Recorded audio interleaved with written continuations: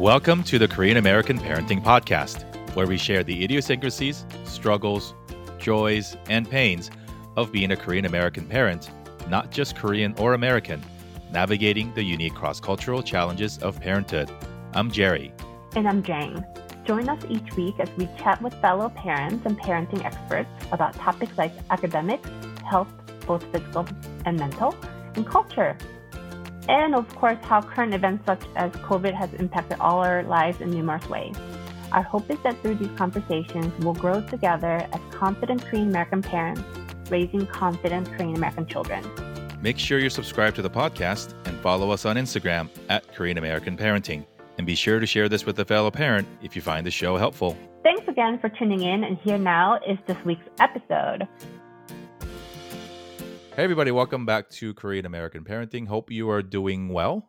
We are now in the middle of April. And so whether you are celebrating, I guess if that could be a word, spring break with your children or recovering from, we hope that you're doing okay. Today, and as we continue our conversations in April, cater towards a little bit more of our older children, whether they be in school or working as early career folks.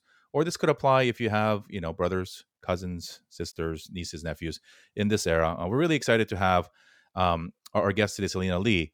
And she is a career and executive coach who has had a prior career in both the legal field and the finance field.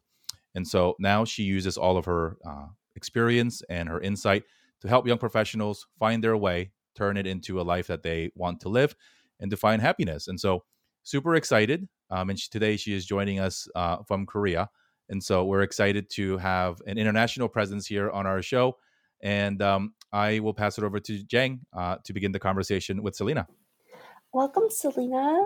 I'm so excited because I'm a big fan of Selena. And I've been a big fan ever since she started her podcast, way before our podcast, about 3 years ago. And it was probably one of the first podcasts that I actually ever listened to. And so this is really great that I'm glad to have her on board. Just to introduce her, she is a Korean American and was an investment banker who turned to a corporate lawyer, and then now a career and executive coach and a podcast host and a book author. Welcome, Selena. Thank you for having me. So glad that you're here. For our podcast, we usually like to have you introduce yourself a little bit and tell us about what you do and who you are. Yeah, well, thank you so much for having me. It's so nice to see you. I know that we've communicated over the years through emails, and thank you so much for listening to my podcast. And now you have your podcast. I'm so happy to be invited to be as a guest. So I started as you introduced me, I started my career as an investment banker, and then I then I went to law school, worked as a corporate lawyer, and I learned the hard way the importance of doing work that's meaningful to me. And after many career transitions, I am now a Korean executive coach and a podcast host, and I help people transition out of jobs that they find to be unfulfilling into careers they love. So, yeah. Yeah, that's a big job. I know. It's a meaningful job. Yeah. Yeah. And it also sounds like you really enjoy your job now. Yeah. And it's interesting that before, when I was actually in finance and law, I didn't have a lot of examples of people who actually really love what they did. So it's almost like so many people accept it as fate that like jobs are something that you're supposed to hate. What do you mean you want to love your job? Like, you hate your job and it's awful. That's why you get paid for it. So I kind of saw this job as something that is not something that you're supposed to like. And that was not a good relationship that you could have with a job, right? And then now I love what I do so much. I'm like obsessed with it. Like every day, even when I'm not coaching or speaking or recording podcasts, like anything that I pay attention to, whether I'm reading a book or watching something or thinking of something, or it's all to help me to become like a better coach and better podcast host to help people support them to be the best that they can be. That's all I think about. So I'm like really obsessed with what I do because I love it so much. So, I think I have proven to people it is actually really possible to love what you do and then get paid for it. So yeah. That's a really good message, I think, especially in this pandemic era. Yeah. It's not something that will easily come if you just like wait for it. But I think what I've learned over the years is that you have to be actively trying different things. I think what really helped in my journey is I think it kind of like it started when I was working as a corporate lawyer, and I have kind of arrived to this destination where I thought I wanted to be. And I'm sure like so many Korean Americans, we hear those messages like, go to the best college you can and get the best job and you'll be happy and successful. So I kind of follow that formula, and I did everything that I thought I was supposed to do to be successful and happy. So I found myself, working at this very big law firm in New York City. And I was getting a pretty nice paycheck and living in a nice apartment. And then I just felt like I won the race, but I was in the wrong race. How come nobody told me that I should be thinking about what race I want to run before I start? And then that's when I, for the first time, gave myself the permission to just do the things that brings me joy and try the things that I was curious about, even though it had nothing to do with my job. I think before that, I would only allow myself to do things if I thought, is this going to help me get into a better school or get a better job? Those were only things that I would spend time on. But now that I've done everything and it just felt like it didn't work, I followed the Societas formula to success and it didn't work for me. So I just started to give myself permission to do the things that brings me joy, try different things. And then after many, many, experiments, explorations, I've written a book about people who pursue their dreams. I've started a community called Give One Dream to help people pursue their dreams, and then started a podcast, and here I am. So it was a long journey, but I think if you don't give up, and if you continuously try to explore and take action towards things that really gives you meaning, you will find it. So yeah. As a guy with an MBA who's a former consultant who now makes podcasts and speaks for a living, I 100% agree with you. And I think so many of us, we try to fix the formula because we've been told that the formula works. And we don't often think to challenge the formula that we're trying to solve for. So, because I think for me, the formula was wrong, right? Like employment was wrong. Corporate employment was definitely wrong. And so I think, having people like you sort of not only preach, there's a lot of people giving advice in this world now. And I think it actually is, carries a little bit more weight and meaning for somebody who has gone down that path, right? Got degrees, actually did the things that you're supposed to do. And then to turn around and say, dude, none of that stuff made me happy. And so I think that's, it's really awesome. And I'm glad you did it. And then I'm glad that you're doing what you're doing now, which is to help more people and encourage more people to, think outside the box of what we were told, continue to be told. If you talk to college kids now, they're being said the same bull crap that we were when we were in school. And so how do we break the cycle? How do we, as a community of parents now, make sure that, our kids don't fall into the same trap, 15, 20 years from now?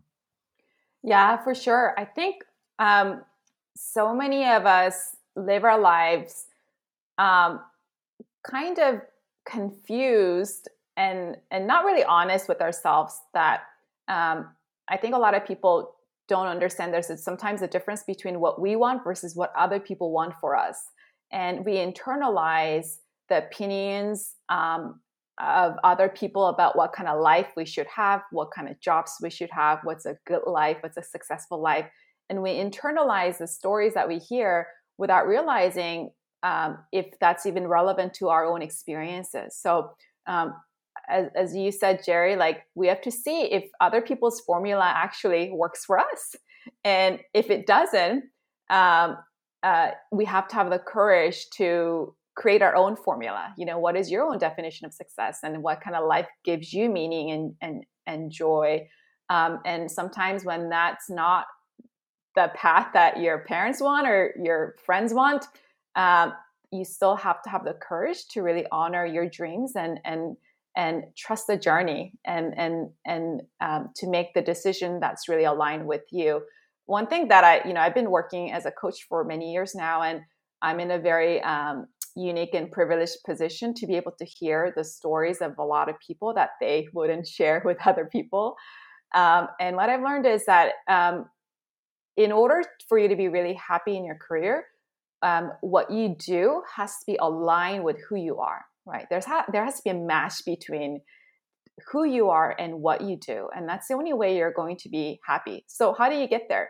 Well, it takes a lot of reflections and learning about yourself and learning about your values and what you want. And then to be able to separate that from what other people's opinions of, is like the life that you should have. And that's something that I've seen. A lot of people, everybody struggles with it, but I think especially as an Asian American community or Korean American community, that's something that is even harder for us because of the cultural norms and expectations from family and things like that. Yeah, I think I totally agree with what you're saying right now, because I think, myself included, I think even the people that I meet in my private practice and in my clinical world, a lot of times we talk a lot about shoulds in our lives. Yeah. There's so many shoulds in our lives. Mm-hmm. And I have patients who are very successful in their lives, but unhappy, and they don't know why. And a lot of times when we peel these things off, even in our therapy, when you peel all the shoulds away, a lot of those patients don't know who they are or what they like, or what they want to do, because they have lived this life of responsibility all the time. Yeah.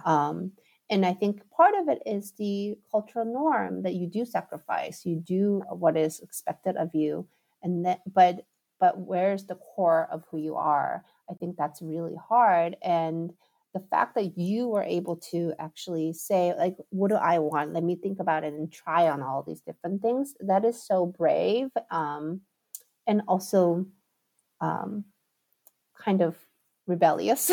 Yeah. How did you go about that? Yeah. Well, I think when you walk on a path that is not proven to other people, it's a path that the majority doesn't walk or doesn't approve of. It can be a very lonely experience. But I think what's really important is that, like, you only have your one life, right? And I remember, like, when I was working in investment banking, like, I would pull all-nighters and I'd be in the office all the time. And my sister and I was, very, like, the work was fine, but it's a hard work. And I also felt like working really hard to make really rich people richer was not really meaningful for me. But my sister's like, but everybody is very envious of you and jealous of you. So many people would love to have the job that you have. But at the end of the day, I'm the one who has to wake up every single day, go to my office, stare at the computer and, do whatever I was doing, right? So you have to really think about, like, it doesn't matter what, after a certain point, like, it doesn't really matter what other people think of you, or how they perceive of you and where you are in your life. It matters your experiences, how you're spending your time, right? So I think when I finally, was working at my law firm, and I think up until that point, like, I was honestly very distracted. So, like, I had only short-term goals. Like, in high school, you get to the, like, your goal is to get into the best college you can, and then you try to get the best job after, and then maybe go to, for me, I went to law school, and maybe people go get their masters or MBAs, or and then you try to get the best job. So I always had a few years of short-term goals that distracted me from really learning about who I am and what I want, right? And so after when I got all those degrees and I was working as a private equity lawyer at a big law firm in New York City, I pretty much had achieved what I had always wanted, right? I had all these degrees and jobs, but I just felt like, oh my God, I don't know what's next for me. I didn't have the next short-term goal to distract me. And then it was a very scary place. Like, where do I even start? How do I even begin? Like, I don't even know what industry I want to work in anymore, which is really ironic because I'm done with schools, right?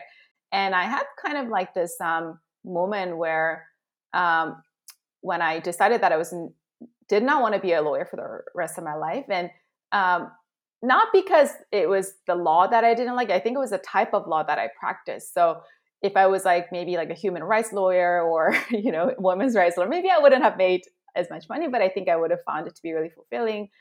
But because I had an investment banking job before, it was easier to get a corporate law job. And here I was again reviewing documents and helping very rich people even become richer. And that was not meaningful for me, right? And I would look at my partners, my bosses, who's been doing the same thing for like 30 some years. And I'm still actually good friends with them. But I didn't want that to be my life. So that's when I actually really thought about, what I wanted to do. And I remember talking to my mom about like, if I were to grade my job, I would maybe give it like a B+. And she's like, oh, that's really great. For most people, their jobs are failing them, they're giving them an F, but that's really great. But I was like, well, but if I don't try, maybe there might be an A or A+ out there for me, but I'll never know it. So I just decided that I'm just going to do whatever it takes to find it. And that's when I like kind of gave myself the permission to just do different things. And I got an opportunity to host a talk show for a Korean American broadcasting television in New York City. And even though I had no experience in interviewing people or journalism or anything like that, but because I was in that period of my life where I was just opening myself up to different opportunities, I said yes. And then through that, I think I got to meet so many people who actually love what they did. And I was like, oh my God, like that's really wonderful that they do that. And I learned for the first time, it's actually possible to really love what you do. I've seen examples. So I think what helped was to getting out of that circle of people who are all the same thing, doing the same thing for me, same thing as I did, all lawyers and finance people. And because then if you want your life to change, you have to either think differently or you have to do different things or meet different people, right? And I think when I left that kind of community, I mean, of course, there was still a lot of people around me who were lawyers, but I made deliberate attempt to get out of that circle and meet different people from different industries. And that's, I feel like, when my life was expanded. And wow, like people actually, there's so many people who do so many different things. And I started to believe in the possibility that maybe one day I will find that for me. So I just kept trying. And I also had kind of like an experience where like when I was no longer affiliated with those big firm names, right? And when we go to like networking receptions or parties or whatever, and then you meet people and they're like, oh, what's your name and what do you do? And before I used to be able to say, oh, I'm Selena Lee from Ropes and Gray or Merrill Lynch. And then no more questions asked because everybody knows like what that is, right? I didn't have to explain myself. But yet when I was no longer, part of those organizations, I saw myself hesitate like, oh, I'm Selena and I didn't know how to like explain myself, right? And that was a really scary moment for me because I felt like, oh my God, am I a person who's only going to feel good about myself if I'm doing something that other people think is good, right? Then that's a very scary place to be because then nothing is really, forever, right? So if I'm going to equate my sense of self-worth with external achievements, right? Then that's not going to be a very happy life. So that's when I decided I'm just going to be, I'm going to figure out my own path. And I decided that I'm not going to let other people's opinions dictate my path, and I'm just going to create my own path and be the captain of my ship. And I know it's cheesy, but that's kind of like how I thought about my life. So yeah, it was a very long transition. It was not an overnight thing. And I think with any big change, it takes time. So, and persistence. So yeah. Us being a parenting show, tell us about some of the influences. Obviously, the way that you're describing sort of your the way that you were predisposition to think about success. Parental influence and society influence plays a lot of role in that. What were some of those influences? And then now, as it being a parenting show, like how would you advise parents to parent differently or with a different, outlook on life? Because, parents are still parenting this way, right? If you talk to college students now, they're very in this, brand, logo, job title driven success model. And like we've proven for decades that actually doesn't work. So, what kind of advice do you have for parents of older kids to sort of, break that cycle? Yeah. So I very much grew up in the typical Korean American community, right?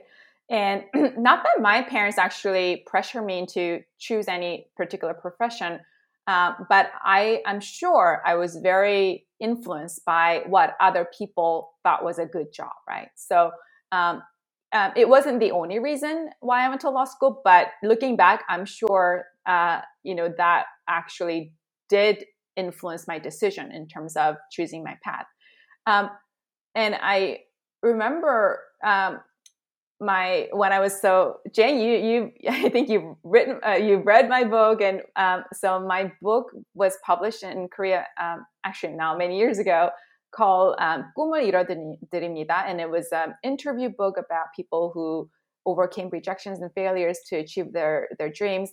And I wanted to write the book not to become like a famous author or anything, but it was just my childhood dream, just to have one book with my name on it.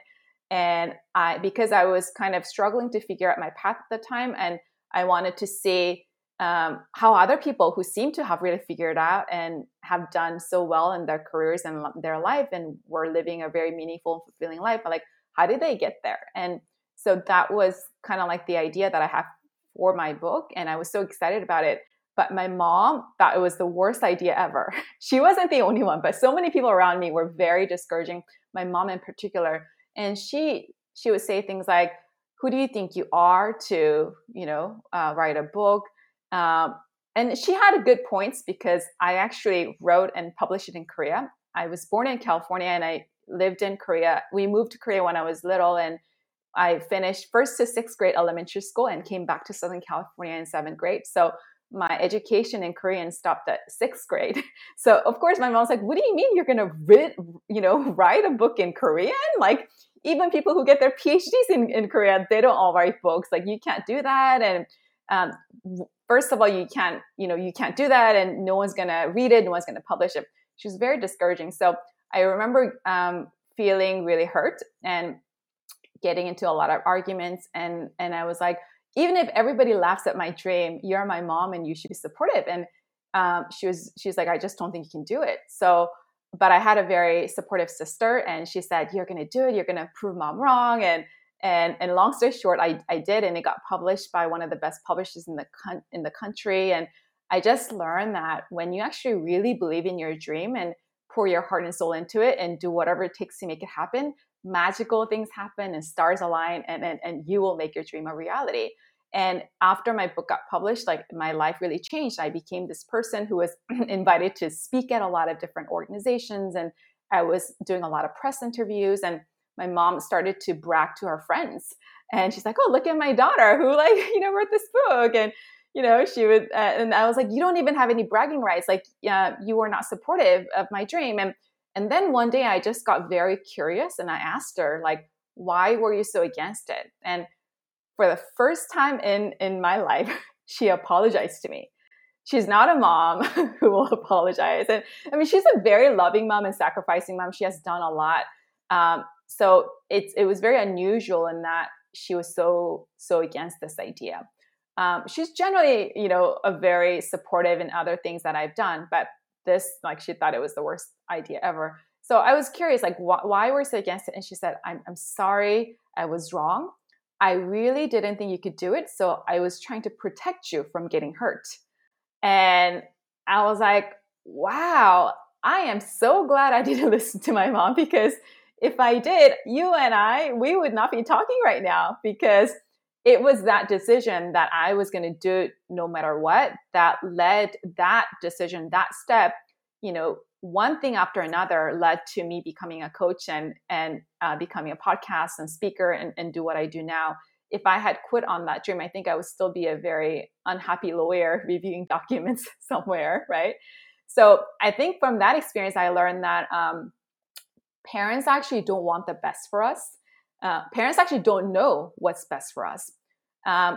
They don't know what we're capable of. And we don't even know what we're capable of until we really try, right?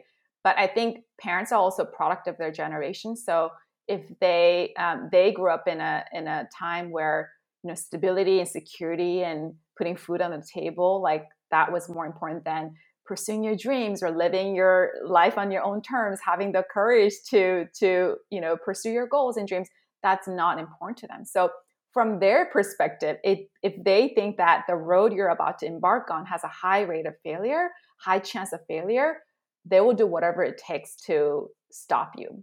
And so that's when I learned, wow, like I'm so glad I didn't listen to my mom. So I guess my advice to the parents listening is, don't kill your children's dreams. And years later, I was in Tribeca Film Festival, and this is a film festival in New York City. And Spike Lee, who's a very famous filmmaker, said that parents kill more dreams than anybody else. And I was like, oh my God, that's my mom. It's not just the Asian American and Korean American community. Parents actually kill more dreams than anybody else. So I think that I hope the parents who are listening will understand that your idea of what your kids might be capable of is actually may not be true, may not be accurate. So we have to really give our children a chance to really take a chance on themselves and to really have a chance to pursue their dreams. And then I hope that parents will not confuse that the advice that they're giving to the children is really for them. I think so many parents give their children advice like, oh, you don't write a book, like don't go into creative professions, you'll be starving, or, take a stable job and, become a doctor or lawyer. I think a lot of parents think that they're giving those types of advice to their children for the children, but actually it is for them, for the parents themselves. So they feel better about, like, I can sleep at night knowing that my kids are going to have a normal job and be able to provide for themselves. So not confuse what you want versus what you want for them. And so I think a lot of people actually don't know those differences. So yeah, that's what I have a lot of thoughts about this topic, but that's what comes to my mind. Yeah, for now. So wow, I'm in awe because I think the way that you talked about this is very direct.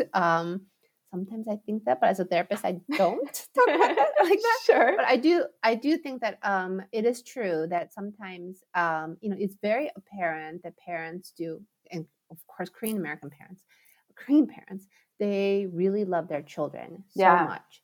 But at the same time, sometimes they don't know how to love the right way.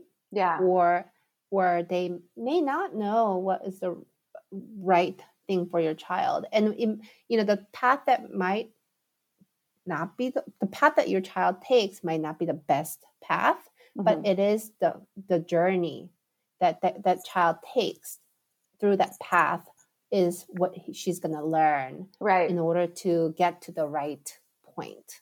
Yeah. So I think it's like that, holding that anxiety as a parent that your child might fail. Yeah. And that it's going to be okay that she fails. And I think part of it, Ed, is I'm going to be here when or if you fail, I'm going to be there to catch you. Yeah, very, very true. Yeah. And I think, of course, it's parents do it out of love, but I think they love in the way that they know how, and it may not be the way that the children needs to be loved, and there's a difference, and I think for parents, of course, we it's understandable that, because from their generation, it was better to get a stable job and put food on the table than to risk your life to pursue your dreams. Of course, it makes sense for them, right? But I think what happens, because when I coach a lot of clients, sometimes like they have chosen a path because their parents wanted them, and then even though they've made it and are now successful in the societal definition of success, but they're very unhappy and unfulfilled, and they blame their parents for ruining their lives and forcing them into a profession that they didn't want. So you don't want to be in a position where children are blaming you for the decisions that they made. So if we empower our children to really be responsible for their own decisions, regardless whether that thing works out or not, it's going to be the children's responsibility, and they will have learned from their experiences. So I think we have to really trust our children and give them the freedom to really experiment, explore in their own lives. Another thing that I would encourage parents to do is to encourage the children to ask for help, to teach them that it's a good thing. And one thing that I was very surprised when I became a coach is that even though I've written a book in Korean and got it published in Korea, I have I do a lot of speaking engagements within the Korean American and Asian American community, and I have been doing it for years and years. But still to this day, the vast majority of my clients are white people, Caucasians. And this was very shocking to me. I now have a few more Asian American clients, but still mostly white. And I think what happens is that even though we are born and raised in the US as Asian Americans, we still very much live a very sheltered life in terms of how our Asian parents parented us, right? The values, how we kind of navigate our own world and show up in our world is very much influenced by our parents, right? So Asian people, I think, are ashamed of getting help, especially things like therapy or maybe even coaching. And so they think that somehow they need to figure it out themselves. And I think our parents have kind of ingrained in our brain, like, go to the best college you can, and they invest a lot of money in like SATs and tutoring, and you get into like an Ivy League or Ivy League level college, and like you think that your life is set, right? And then after that, you don't really know how to invest in yourself or keep learning anymore. But that's when the competition just starts, right? I was going to say that's when life actually starts, when you get out of school. Totally, that's when it starts. But I think for Asian Americans or Asian American parents, we think that as soon as you get into the best college you can, like, it's over. So what I've seen is that a lot of Asian kids, when they are, navigating through their career path or have some struggles, they feel very lost, but they are somehow ashamed of like asking for help. I should be able to figure this out myself. My parents will be so, ashamed of me if I don't do it. But whereas I have so many white clients who come to me and say, I actually had this one client who's in her 20s say, Selena, I'd rather hire you as my coach and invest in my future than buy a Prada bag. And I was like, oh my God, I was the girl who bought the Prada bag because I didn't know how to invest in my future, right? And it could be, coaching or therapy or, self-improvement or leadership class or, mastermind or whatever it is. But people who start to invest in themselves and keep learning about themselves and build relationships and network and all of that. And 20, 30 years later, who do you think will be at the top? Of course, I think that, there's a lot of racism, of course, as we've experienced in the past, many months. But I don't think that is the only thing that explains why a lot of Asian Americans go to the top schools, but 20, 30 years later, we're not at the C-suite or partners and managing directors and things like that. I think part of that is about reluctance to focus on yourself. Yeah. We're such a collective community that we is such a big thing. So Yeah. when you put that kind of time and finance and personal endeavors in investing in yourself and your soft skills that may or may not come, is such a luxury. It feels like a luxury. Yeah. Right? But in a way, that is the best investment you could have for yourself and your family. Very, very true. Yeah. And that's why over the years, I've kind of started to notice the patterns of people who succeed and who don't. And then I designed my coaching framework called LOVE. And it's an acronym, and L stands for learn about yourself, which is what you just mentioned about learning about yourself. Who are you? And every day I have my clients do these journaling exercises of like, what kind of emotions did you feel and what did that tell you about what's important to you, right? So you're learning about yourself constantly, and then always overcome internal obstacles, like being able to overcome the fear of rejections or failures, and be able to peacefully coexist with your inner negative voice, which we all have, and then to be able to visualize your success, be able to paint a image of the life that you want to achieve. And then E is explore your curiosities and take action. So if you just do this thing every day, so every day you're kind of like learning about yourself, overcoming your internal obstacles, and then you're taking action, and then you reflect and you pause and then you set a better intention for tomorrow. I think that's how slowly we change, but over time it could be a big transformation. And I think that's something that we don't learn in school or in families, especially in Korean American families, because that's not just something that our parents did not grow up with. Their parents never taught them. So I wish that it's something that is taught in every school or in families, but so if not, then we have to do the work ourselves. Like we have to keep learning about ourselves, what's important to us, and to be able to separate what we want versus what other people want for us. It's a hard work, but it's very important work, because I think that if you are empowered yourself and you actually are able to make decisions that makes you happy, everybody else around you will be happy too. Like, you can't have a good relationship with people around you unless you have a good relationship with yourself. Well, same goes for the being parent, right? Yeah. So if you are empowered, if you like what you do, if you like who you are, then that's going to reflect on your children. Yeah. And that's going to be the role model that your children will look up to and become. And so I think this is actually a really good talk for parents, because how to raise our children, but also just, I'm a big believer in, Jerry, sorry, but happy mom, happy children.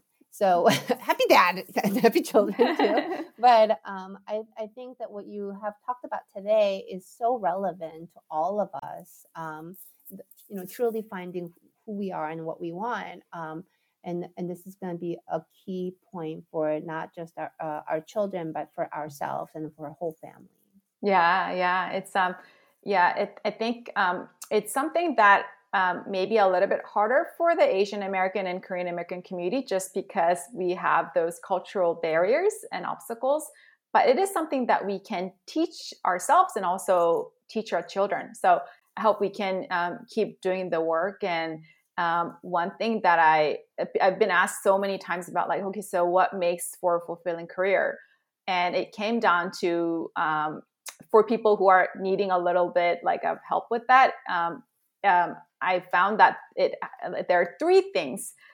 If you find an intersection of those three things, you're going to have a very fulfilling life. And that is find what you like to do, and then what you're good at, and then finally what you find to be meaningful. And I've written about it in detail. If you want to check it out on my website, it's on selinale.co, CELINALE.co. And I've written about, that's kind of like what I saw as like a common themes of people who really were incredibly successful in what they did and also had a very fulfilling life. And that turned out to be the three commonalities. And since I've kind of figured out those themes, every time I've been presented with a career opportunity, I would carefully assess if it met those three things.